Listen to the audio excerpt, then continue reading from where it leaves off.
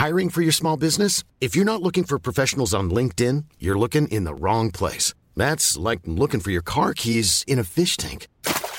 LinkedIn helps you hire professionals you can't find anywhere else, even those who aren't actively searching for a new job but might be open to the perfect role. In a given month, over 70% of LinkedIn users don't even visit other leading job sites. So start looking in the right place. With LinkedIn, you can hire professionals like a professional. Post your free job on linkedin.com/people today.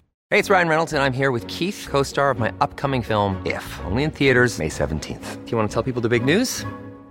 All right, I'll do it. Sign up now and you'll get unlimited for $15 a month and 6 months of Paramount Plus Essential Plan on us. MintMobile.com/switch. Upfront payment of $45 equivalent to $15 per month. Unlimited over 40 gigabytes per month. Face lower speeds. Videos at 480p. Active Mint customers by 531.24 get 6 months of Paramount Plus Essential Plan. Auto renews after 6 months. Offer ends May 31st, 2024. Separate Paramount Plus registration required. Terms and conditions apply if rated PG.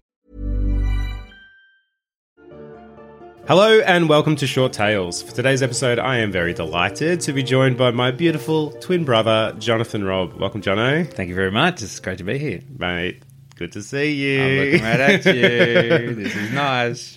Thanks so much for joining me today. Kind of was your choice, kind of not. I said, hey, you're living in my house. Conditions of entry, yeah? Yeah, get behind this mic and start talking. But no, in all seriousness, you and I have been pretty much chatting stories since we were in the womb together. That's probably about really the only thing we have in common aside from, you know, our entire personality, interest, and appearance. Genetics. The genetics. Genetic code. That's a good call, yeah. But no, we love chatting story together. But the topic you've chosen today, I think, is a really good one. I think it really sort of cuts to the heart of when us as writers have to make decisions in our stories. How do we go about that? So I think it's a really useful topic and just, yeah, definitely one I'm very interested to talk about. So, Jono, what are we talking about today? Yes, thank you. Today we are talking about choices in storytelling. Beautiful. So what sort of inspired this topic, or what made you want to discuss this? Yeah, so for me, when I think like a lot of new writers, you're so excited by writing and the stories you're reading, so you jump in and you think, yeah, I'm gonna do something really big, something special, something new. And there's a bit of an adage that there is no new stories. There's no new stories to tell. And that's sort of a bitter pill to swallow, because you think, no, of course I'm going to tell my story. It's going to be great. Yeah. And for me, it was the realization that, yeah, in terms of plot, in terms of a story arc, this has been mapped out. This has been done 100 times before. But what makes your story unique or my story unique is the choices we make for our characters in the moment. So, for example, if you're having a scene where a character is, for instance, escaping from prison. Particularly, we read a lot of fantasy books. This is a common motif. Somehow the characters end up in jail. Always breaking out of jail. They get into trouble. First they get into jail, and they're like, well, I got to get out of here. Better figure a way out of this one. Yeah.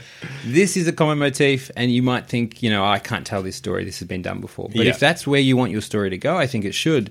And what makes it unique is the way that you then have your character break out of jail, for instance.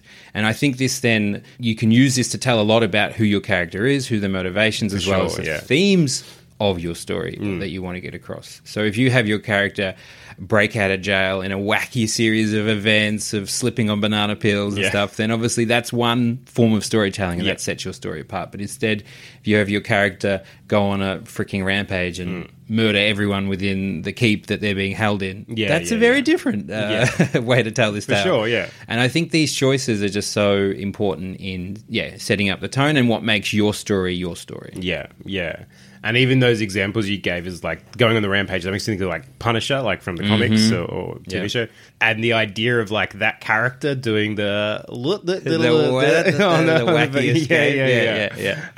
It doesn't feel right ultimately because that's not the choices this character would make, where going on a murderous rampage to get out of there, that 100% tracks. Yeah, absolutely. And I think there's room for creativity in there as well. For instance, I have read many stories where a character breaks out of jail, for instance, but maybe I haven't read it where they've used some intelligent scheme to get out, or they've done something entirely different, and they've used their kindness. They've won over a guard, for instance, and proved their innocence to this one guard. And so I think that's, again, what sort of sets your story apart. And this is the beautiful way of making a story that's been told before unique again. Yeah, exactly right. And I think, obviously, I like you sort of talking about how there are no new stories, because, yes, I think I actually find that super liberating. Right. I don't have to come up with a brand new story because that's an impossible task. Right. It's like sitting there thinking, okay, how can I reinvent the wheel? This is not a task I want to take on personally. Right. That wheel's working really well. Hexagon? That seems like a bad design. I feel like this is not going to sell. Yeah. Yeah, right.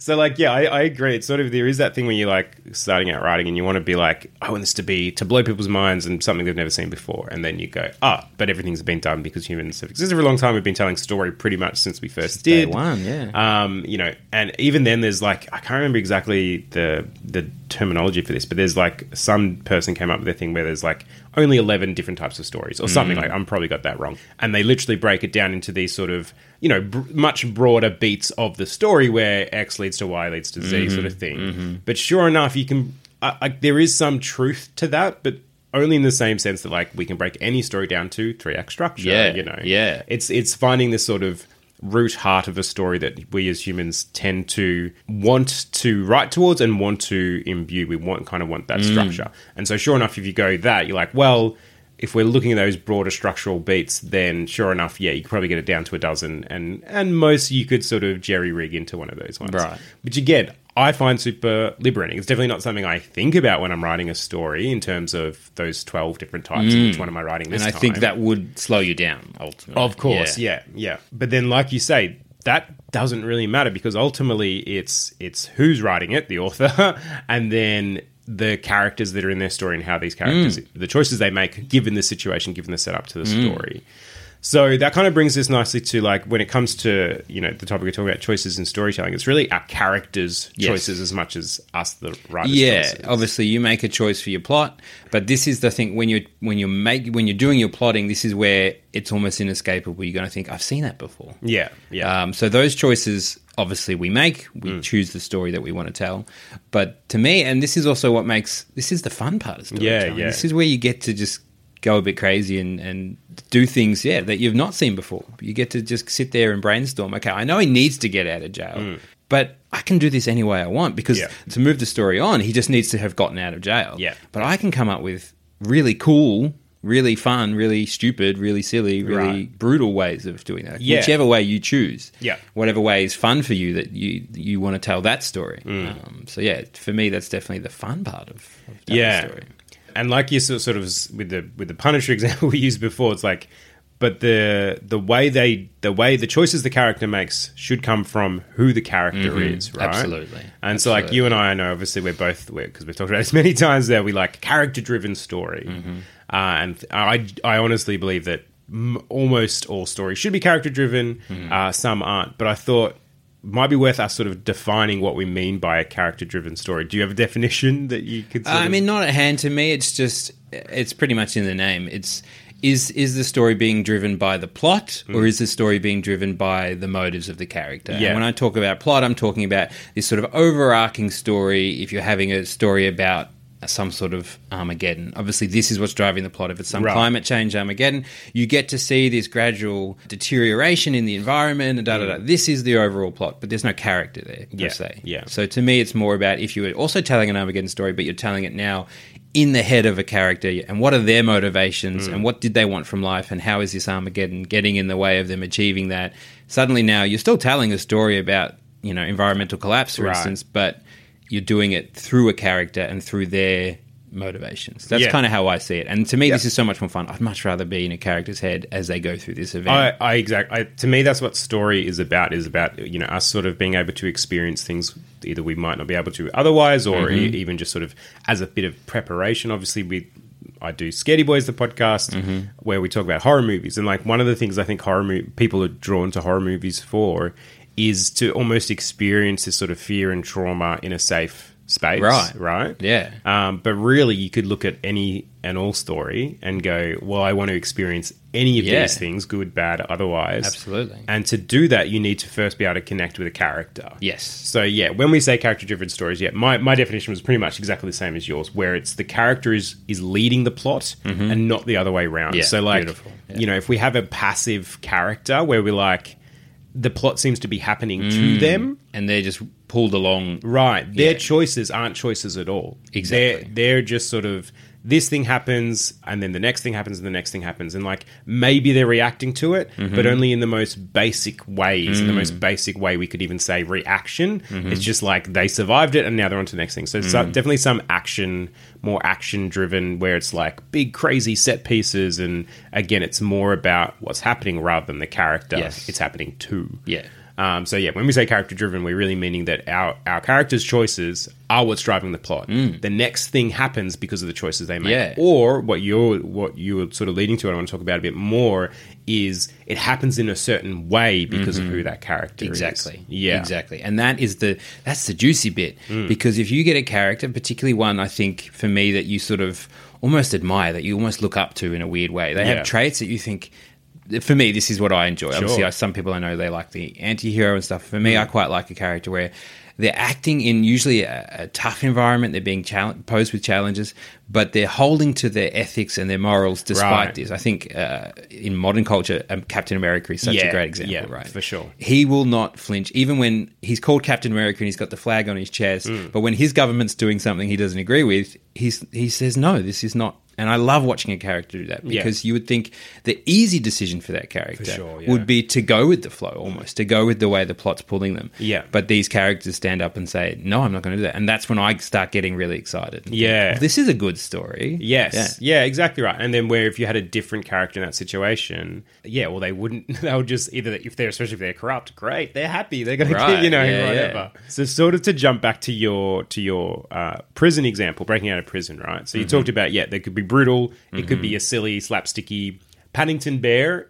in Paddington 2 when he breaks out of prison. Perfect of the goofy example. Fantastic. Yeah. Masterfully done. Beautifully, beautifully done. But obviously there are so many more, and you were sort of talking to me yesterday about this. So I was just hoping you could sort of go, like, if you had, give me sort of different examples of characters and the ways, like, who the character is and how they might sort of choose to do that. Yeah, so I think if you've got a character who is, naturally good-hearted, someone who is incredibly ethical, you could even have them wherein they're in a situation and a guard has deliberately left the door open. Right. But maybe they have some sense of morals that say, no, I'm not going to walk out. I'm going to leave here a free man. I'm not going to sneak out the door. And then perhaps this somehow leads to them getting out. So that's a decision. And that's a character with ethics. Or you could have a character who is just incredibly intelligent. And so they come up with some scheme, Shawshank Redemption-esque, to get out of there. And that's such an enjoyable story and a character to go along with. Or you could have a character who is just a cold-hearted asshole and,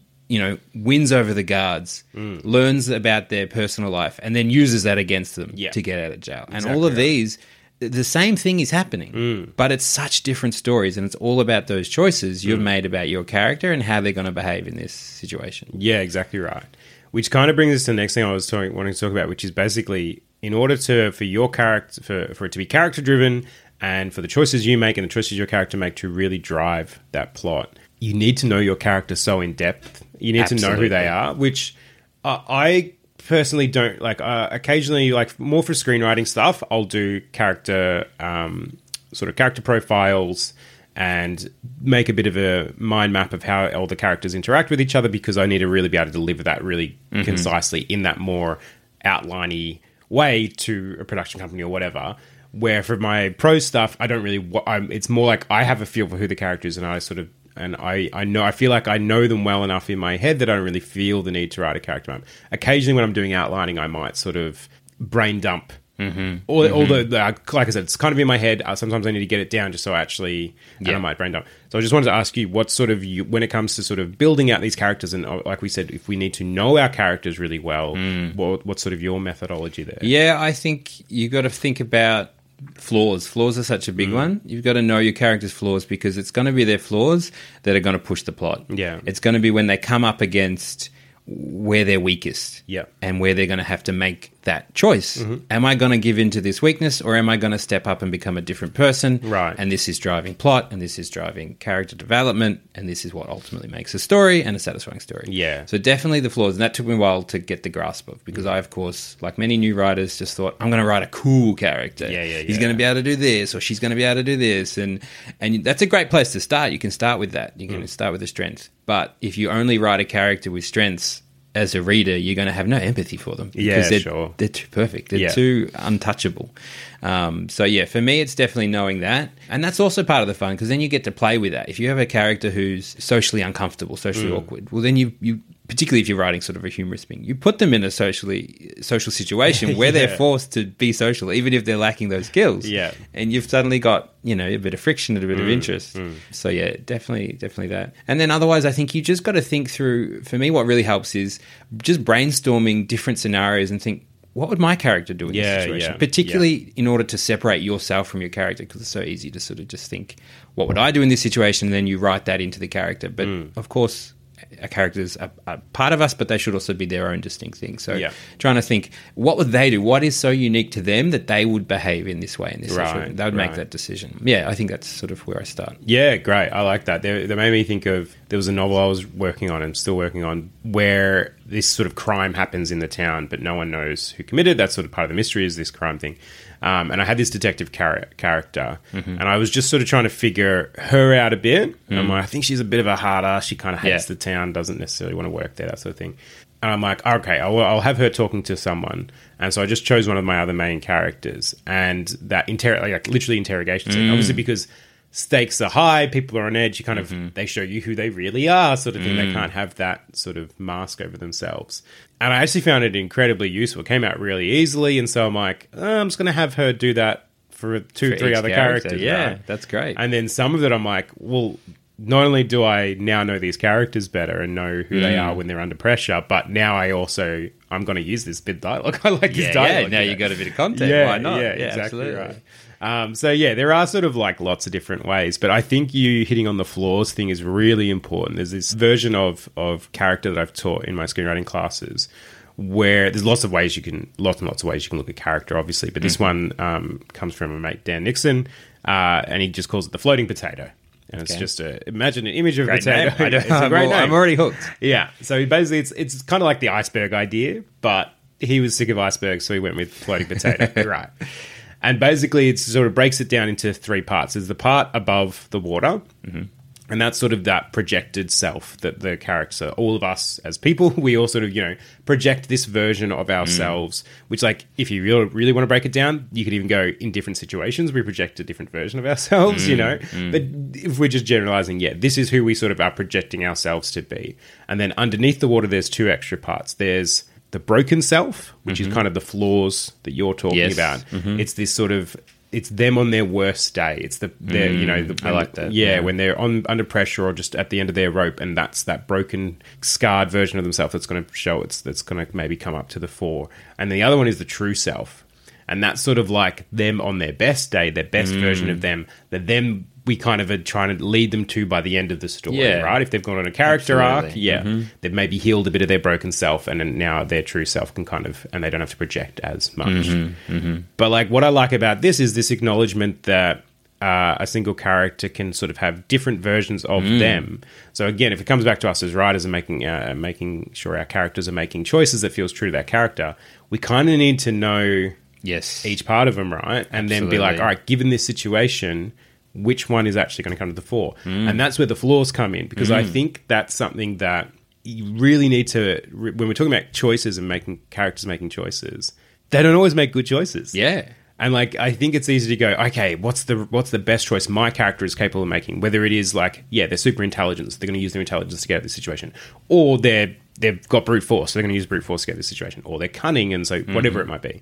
But also it's like, no, what are their flaws? Will they even get out of this situation? Will they make the situation worse? In a way, will their broken self be the one that responds? Yeah, exactly. And the tension's there, and it's building, and you think, as a reader or as a watcher, you're thinking, are they going to step up? And it's sometimes the most bittersweet or the most poignant when their broken self steps in and they can't do it. Yeah. They step back, they give in, and you think, shit, I did not see that coming. Right. And that's, but I think what's beautiful and what I was thinking about as you were talking is also understanding those three components of your character is what's going to then help you understand their motives. Right. And nothing frustrates me more. I think you find it really in long-running TV shows when a character stops acting true to their motives. Right. suddenly they make a decision and you think, for the last 3 seasons of this show, they've been consistent. Even in they're not consistent as in they constantly do the same thing or the right thing. Yeah. They do the same, they make mistakes, they trip up, but they're consistent in their motives, in that they always are trying to get to some point or some version of themselves. And then suddenly you have them make this decision and you think, but that flies in the face of their motivation completely. Yeah. And this is the stuff under the water. Yeah. This is the stuff that they're not projecting, because it's very easy to have that projected self be different from one day to the next. Sure. And I think this is where you get lazy writing, where you're like, yeah, but it serves the plot if they make this decision. Right. Suddenly they betray, like, let's say there's someone who's always faithful to the family, and then suddenly, because they need a new plot line, they're suddenly going, no, I'm not going to be faithful to the family today. And you think, but that came out of nowhere. That's one of their core parts. Tenets you of can't who just, they are. you can't just do that. And I think this is the thing. You've got an intelligent audience, and if you have a character suddenly make a decision, a choice that is not in line with them, not in line with their motivations, and you're doing it because it serves plot, the audience will just pick up on this and think, well, now I'm disconnecting with this character. Because now they're not being true, and I think, that's so unrealistic for this character to do this thing in this scenario. So I kind of,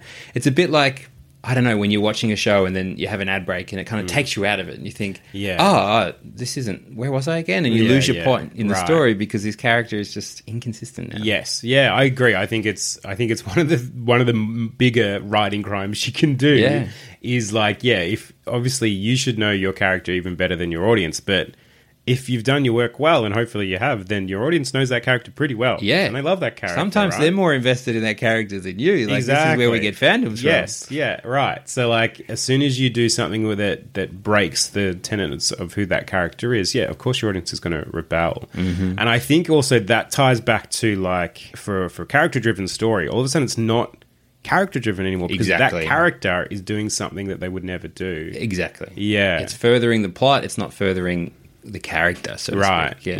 Exactly. Ryan Reynolds here from Mint Mobile. With the price of just about everything going up during inflation, we thought we'd bring our prices down. So to help us, we brought in a reverse auctioneer, which is apparently a thing. Mint Mobile Unlimited Premium Wireless. How to get 30, 30, bit to get 30, bit to get 20, 20, 20, bit to get 20, 20, bit to get 15, 15, 15, 15, just $15 a month? Sold! Give it a try at mintmobile.com/switch. $45 up front for 3 months plus taxes and fees. Promo rate for new customers for limited time. Unlimited more than 40 gigabytes per month. Slows full terms at mintmobile.com. Hey, it's Ryan Reynolds, and I'm here with Keith, co-star of my upcoming film, If, only in theaters May 17th. Do you want to tell people the big news? All right, I'll do it. Sign up now and you'll get unlimited for $15 a month and 6 months of Paramount Plus Essential Plan on us. mintmobile.com/switch. Upfront payment of $45 equivalent to $15 per month. Unlimited over 40 gigabytes per month. Face lower speeds. Videos at 480p. Active Mint customers by 531.24 get 6 months of Paramount Plus Essential Plan. Auto renews after 6 months. Offer ends May 31st, 2024. Separate Paramount Plus registration required. Terms and conditions apply if rated PG. Many of us have those stubborn pounds that seem impossible to lose, no matter how good we eat or how hard we work out. My solution is PlushCare. PlushCare is a leading telehealth provider with doctors who are there for you day and night to partner with you in your weight loss journey. They can prescribe FDA-approved weight loss medications like Wegovy and Zepbound for those who qualify. Plus, they accept most insurance plans. To get started, visit plushcare.com/weightloss. That's plushcare.com/weightloss. You're right. And then just to sort of jump back to sort of, knowing your characters really well, something I wanted to ask you about, where for when you're writing story and you're sort of, again, we're talking about choices, like when you kind of have to make a choice, do you find, this is going to sound so wacky. Bring it up, baby. Do you find like sometimes the character's making the choice for you, like they're speaking through you? Yeah, I know what you mean, yes. Yeah. But I think when that happens, it's because you actually really do know your character. You've put a lot of thought into it.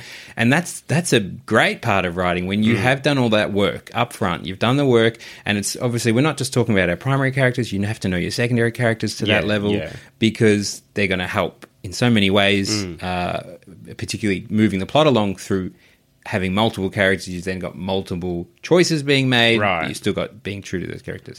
But if you have a good sense of who your character is, and then you go, oh, okay, I think this then would happen next, you should already know they're going to have that knee-jerk reaction, because ultimately we as people, we do have that knee-jerk reaction. We will step up to a situation and maybe our first response is defense. Maybe our first response is attack. Right. Maybe our first response is sarcasm. Yeah.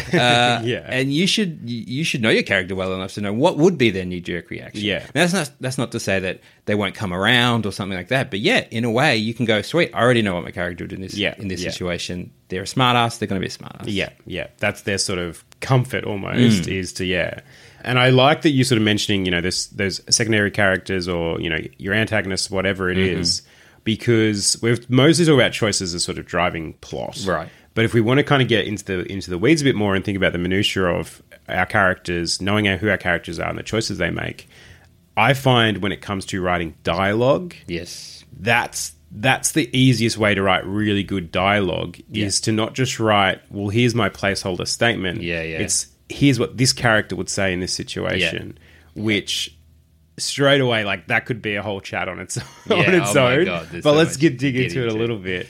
So, like, I guess, what are your thoughts when it comes to choices and dialogue? Yeah, definitely. Because nothing is worse than wooden dialogue when you're reading this and thinking, that's not how people talk. Right. And usually I know when I'm reviewing my work and I think, this conversation is this is flat. Yeah. It's because I know one half of the conversation. This character I've got down pat. Sure. This character I just sort of put in because the primary character needed someone to talk this out with, or they needed someone to challenge them or push them in this direction. It could have been a cardboard cutout. Exactly. You've got a robot voice doing the automated responses, and this makes for such flat conversation. And if you've got, I think even a scene where you're giving lots of exposition or it's so clearly a device to move the story forward. If you've got good dialogue, if you've got snappy dialogue between two well-rounded characters, particularly if they're either like bantering or if they're so clearly dislike each other, or maybe they're in a situation where they dislike each other but they have to pretend like they like each other.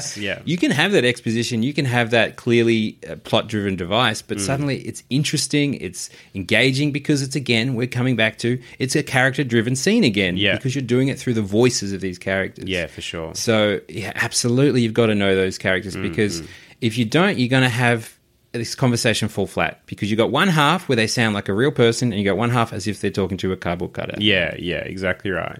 And especially when we're thinking about like it's kind of like the choices these characters are making in the choice of what is this character going to say to try to get the thing that they want from another person. Yeah. And that is kind of a really good way to think about anytime you're writing a scene between two characters, even if they're mates, even if they're getting along fine. Ultimately, one character wants something from the other character. Are they going to get it or are they not? Because otherwise, what's the point of this scene, in a sense? Like, exactly, yeah. I especially with novels and such, I don't mind having sort of just nice scenes that tell us a bit more about the characters or their relationship. But ultimately, especially if you're in screenwriting world, it's like, no, this scene needs to be serving a purpose. Yeah. And if it's not, it's cut. It's out of there. We don't have waste, time. Yeah. So then, of course, once you're going, okay, well, this character wants the thing, how are they going to get it? Again, now you're presented with a choice of, I want a thing, how am I going to get it? And they're going to manipulate. We all manipulate. Like, that's absolutely, fine. To try to get the thing they want. So are they going to act sweet? Are they going to act aggressive? Are they going to put guilt on the person? And then even then, it's like there are so many facets here where we make a choice. And again, knowing our characters, knowing them inside and out is where this really helps, because who are they talking to? Do they have higher status? Do they have lower status? Do they need to be more Weasley, or can they just straight out command a thing? Yeah. And then you also have the elements of like, for my character, are they doing their projected self, or is their broken self coming through? Yes. Or are we going to get those little glimmer of the true self in the idea that, okay, maybe there is hope this person's going to find their true self. Right. And so all these different elements are at play to make the decision of, what is this character trying to say? How are they going to say it? Is it going to go the way they want it to? Is it not? All this sort of stuff. And then, of course, you're doing the same on the other side for our character they're talking to, let alone when you've got a whole room full of people. And I really liked your comment before about, like, that's what makes that scene dynamic opposed to wooden. Because if you think of, like, Aaron Sorkin obviously is someone who writes really terrific dialogue. So you look at any of, like, The West Wing or Social Network, like, these are talking shows. Yes. Mostly it is people talking. Dialogue heavy, Yeah. Yet it is so compelling. And then, like, Succession is a new one where it's, again, a very dialogue-heavy show, not a lot of action. It's mostly just people talking at other people. But it's all those layers that are at play of like the ways they're trying to do this, the subtext. They're saying this thing textually, but we know them well enough to know actually they're trying to do this tricky thing and manipulate this person in this way, and I can see the subtext underneath. And that's what makes it so engaging for an audience. And again, if we're going to choices, it's because that feels right for that character in this setting. And we can see that character coming out through the choices they're saying. And so every time you're like, oh, that was a good choice for that character. Yes, of course they would do that given this. And, oh, what are they going to try next? That didn't work. Oh, okay. Oh, that's the next choice they made. Yes. And it just keeps it so compelling and interesting. And like, again, removing that woodenness, because that woodenness isn't a good choice because it's not really a choice at all. Yeah. It's just the, like you said, it's sort of just the placeholder. Stand-in, yeah. And I think I think like a good example, I think what you're just talking about is in how the character will step up and how will they remain true to themselves. Yeah. And that's a great technique to use in any sort of form of storytelling, is to challenge your characters' true self or their projected self even, and see how they're going to respond. And what comes to mind for me is in Parks and Recreation, we have this great character in Leslie Knope, and she's in a situation where what she wants to achieve is almost impossible. Right. The whole system's rigged against her. Yeah. And almost each episode, you're like, well, she cannot stay true to herself, surely, because the odds have been put up against her. And watching her find a way to still be true to her values is the best part of the show. That's why I keep wanting to watch, because you watch this character somehow, miraculously, stay true to themselves. And again, the choices that Leslie makes, the clever ways in which she gets what she wants, this is what makes it a beautiful show and a beautiful character. You think, well done, you're so happy for them that they managed to find a way to beat the system and stay true to themselves. That's it, yeah. And then just while we're on like the dialogue and how choosing what our characters say and the choices they're making, there's this really good writing exercise I've done with some students, both young and old, where basically if they've got a cast of characters, or if not, choose a show, choose a book you love, where that has a really strong cast of characters, like Parks and Rec, for example. And you can just have like a line of dialogue. Just as you do that wooden textual version of it, where it's just like, this is the thing this character's saying, and then get each of them to then write that line for each of those different characters. And they should be wildly different. Yes. Yeah. That's a great one. And same for even editing, like going through your editing and like picking out a line of dialogue and going, do I know who this character is straight away? Yeah. If not, why not? Like, I probably should for the most part, especially if you have two characters that sound very similar, then that's not a great thing. Yes. I'm saying this is twins that are sitting across from each other and with probably very hard to tell our voices apart right now. But anyway, we'll ignore that. Hey, this isn't scripted. But yeah, having that difference, because again, that's you making choices for these characters. That's you knowing these characters and choosing the way they say things will help define the character, help define the plot, help define the dialogue. So yeah, all of it always comes back to choices. So that kind of another thing I wanted to sort of bring back to at the start, how I said this can really sort of help. This topic really helps us drive our stories. Have you found, like, when you're struggling to make choices for a story, do you think it's generally because you don't know your characters, you don't know your story? Like, kind of when you hit those writer's block, like, how much of it do you think is coming into effect there? Yeah, definitely. There's been times where I'm writing a scene and you know it's not working. And I think a lot of the time it's because I'm so focusing on, okay, I want the plot to do this. Yeah. And of course, in the same way you can have that cardboard cutout dialogue, you can have a cardboard cutout scene where it just plays out. Yeah. You go, I need it to happen, so okay, A, B, C, it's played out. Yeah. And you can write that scene and you can look at it and think, that's not good. And you don't always know why straight away, because you're like, but everything's happening that I needed to happen. But I think usually on reflection, it's because my character has no agency in this scene. Yeah. They're not making any choices. Or what's happening around them is just happening, is sort of how you said, in that passive way. They're just being pulled along. Yeah. And usually that's when I think, okay, good, I've identified the problem. I'm going to rewrite this because now I need to put my character back into that central position. We're watching through their head. What are they thinking? What are they feeling about this series of events? Are they going to resist against it before just capitulating or whatever? But yeah, definitely so often I find a flat scene or a bit of writer's block is because I'm like, I don't know how my character would react to this. I haven't really thought about this. I've been thinking so much about the action. I haven't thought about how the character's perceiving this. And usually when you sit and then you chew that nut through, that's when you suddenly, one, you usually get the forward momentum happening again. Yeah. But 2, you also suddenly get the story can now suddenly go in a few different ways you didn't think about. Yes. Because your character is now again back in control and making the choices again. You think, shit, well, maybe they wouldn't even go down that path. Maybe I need to actually get them to get to that endpoint in a completely circuitous route, because that's not who they are. They wouldn't just go with it. Yeah. And again, this is, like I said, this is the fun part of writing. This is, as you said, the liberating part of writing, because you can then suddenly, you're like, I don't have to try and fix it into a form. I don't have to try and reinvent the wheel. I get to just go where the character takes me. And that's fun. That's so cool. Yeah.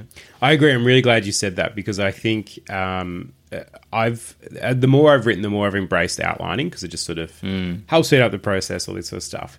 But sometimes it can be a bit of an Achilles heel, because you've said here, you've locked it in stone. Here's what's going to happen, which should never be locked in stone. It should always be fluid. But that's easier said than done. And I think your comment of like sometimes letting the character lead can take you to places you didn't expect your story to go is so true. And like, I think the setup for your story will always be like something has happened to this character outside of it. It's not always driven by them. It can be if they're like pursuing a goal, like they want to be the top of the finance people.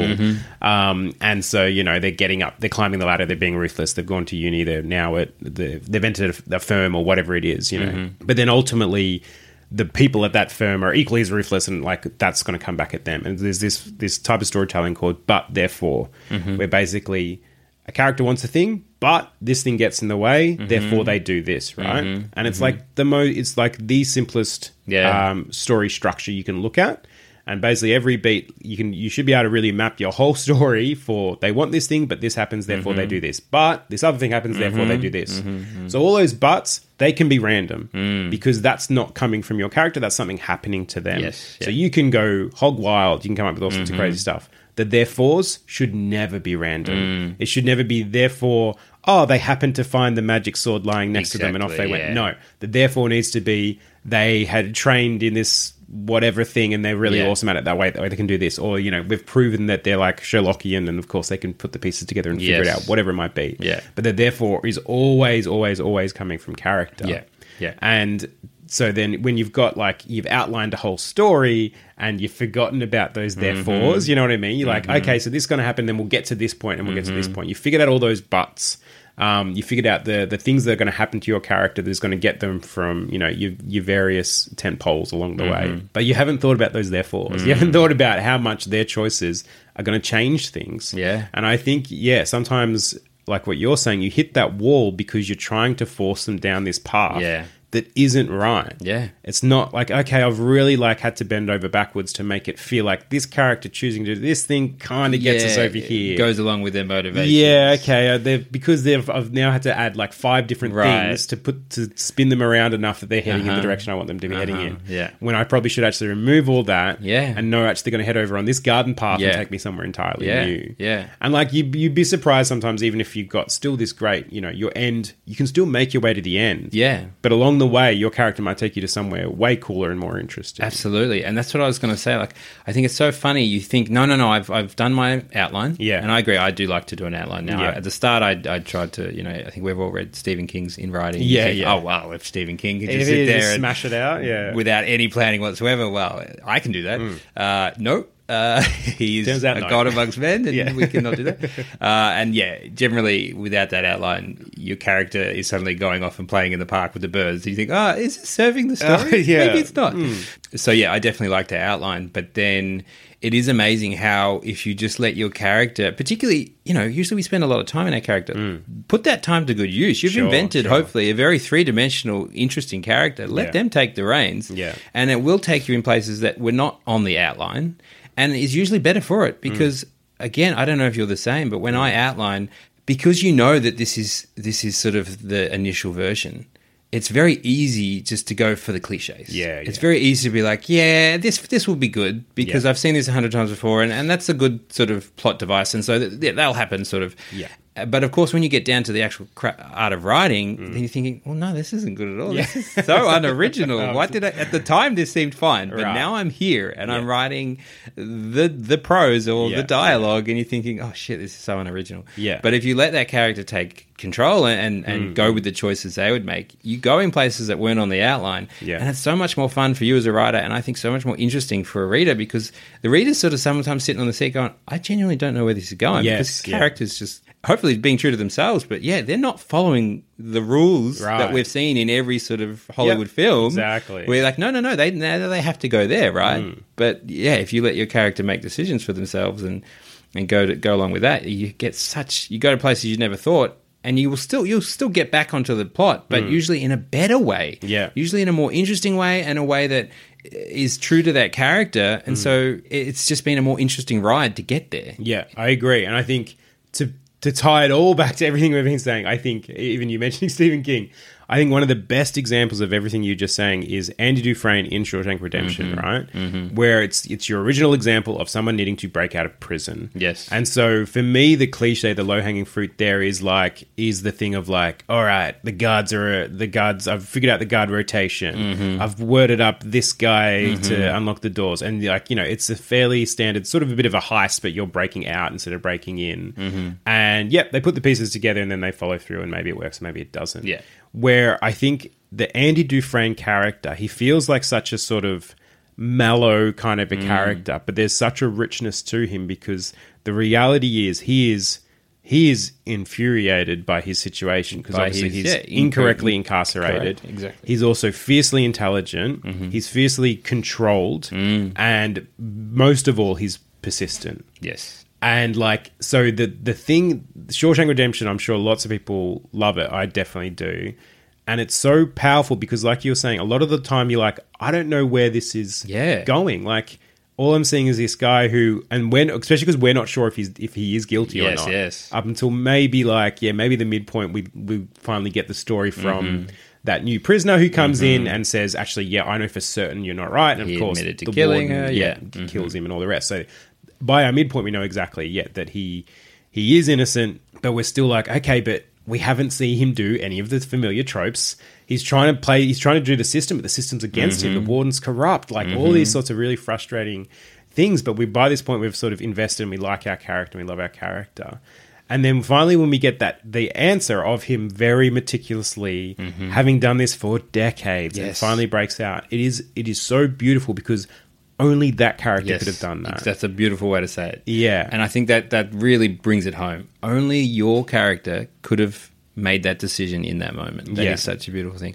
And ironic that we bring it back to this jailbreak, because Andy Dufresne, what makes that story so impressive is the persistence, that this is a character who for years chipped away at the wall, for years worked the warden and figured out this system. Yeah. And you have the end scene of him literally crawling through shit. Yes, I mean, if that's not the perfect analogy for the last 20 years of this man's life, but he does it. He sits there and he vomits and he keeps crawling until he eventually gets to his thing, to freedom.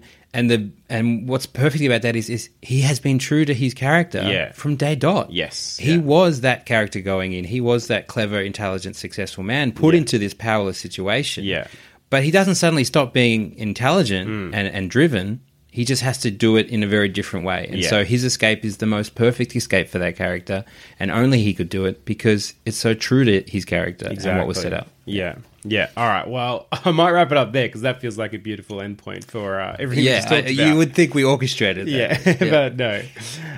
Well, brother, this has been awesome. Thank you so much for joining me for this Short Tales chat. It's lovely to be looking at your face. For anyone listening, I don't know. I live in Austria. That's why we keep bringing back to being so excited to being in the same room here. This is true, and COVID kept us apart for 3 years. So to be able to sit here face to face and talk story, what we do best. It's a gorgeous thing. It's a beautiful thing. Yeah. All right. Well, if you'd like to hear more from Jono, you should check out his website, jonathanrobb.com. I'll put the link in the show notes. You can check out a bunch of his great blogs, and there are a couple of short stories up there for you as well. As for me, you can find me on Twitter at middaypajamas, or feel free to send me an email at shorttales.podcast@gmail.com. Until next time, this has been Short Tales, and I've been Damien Robb.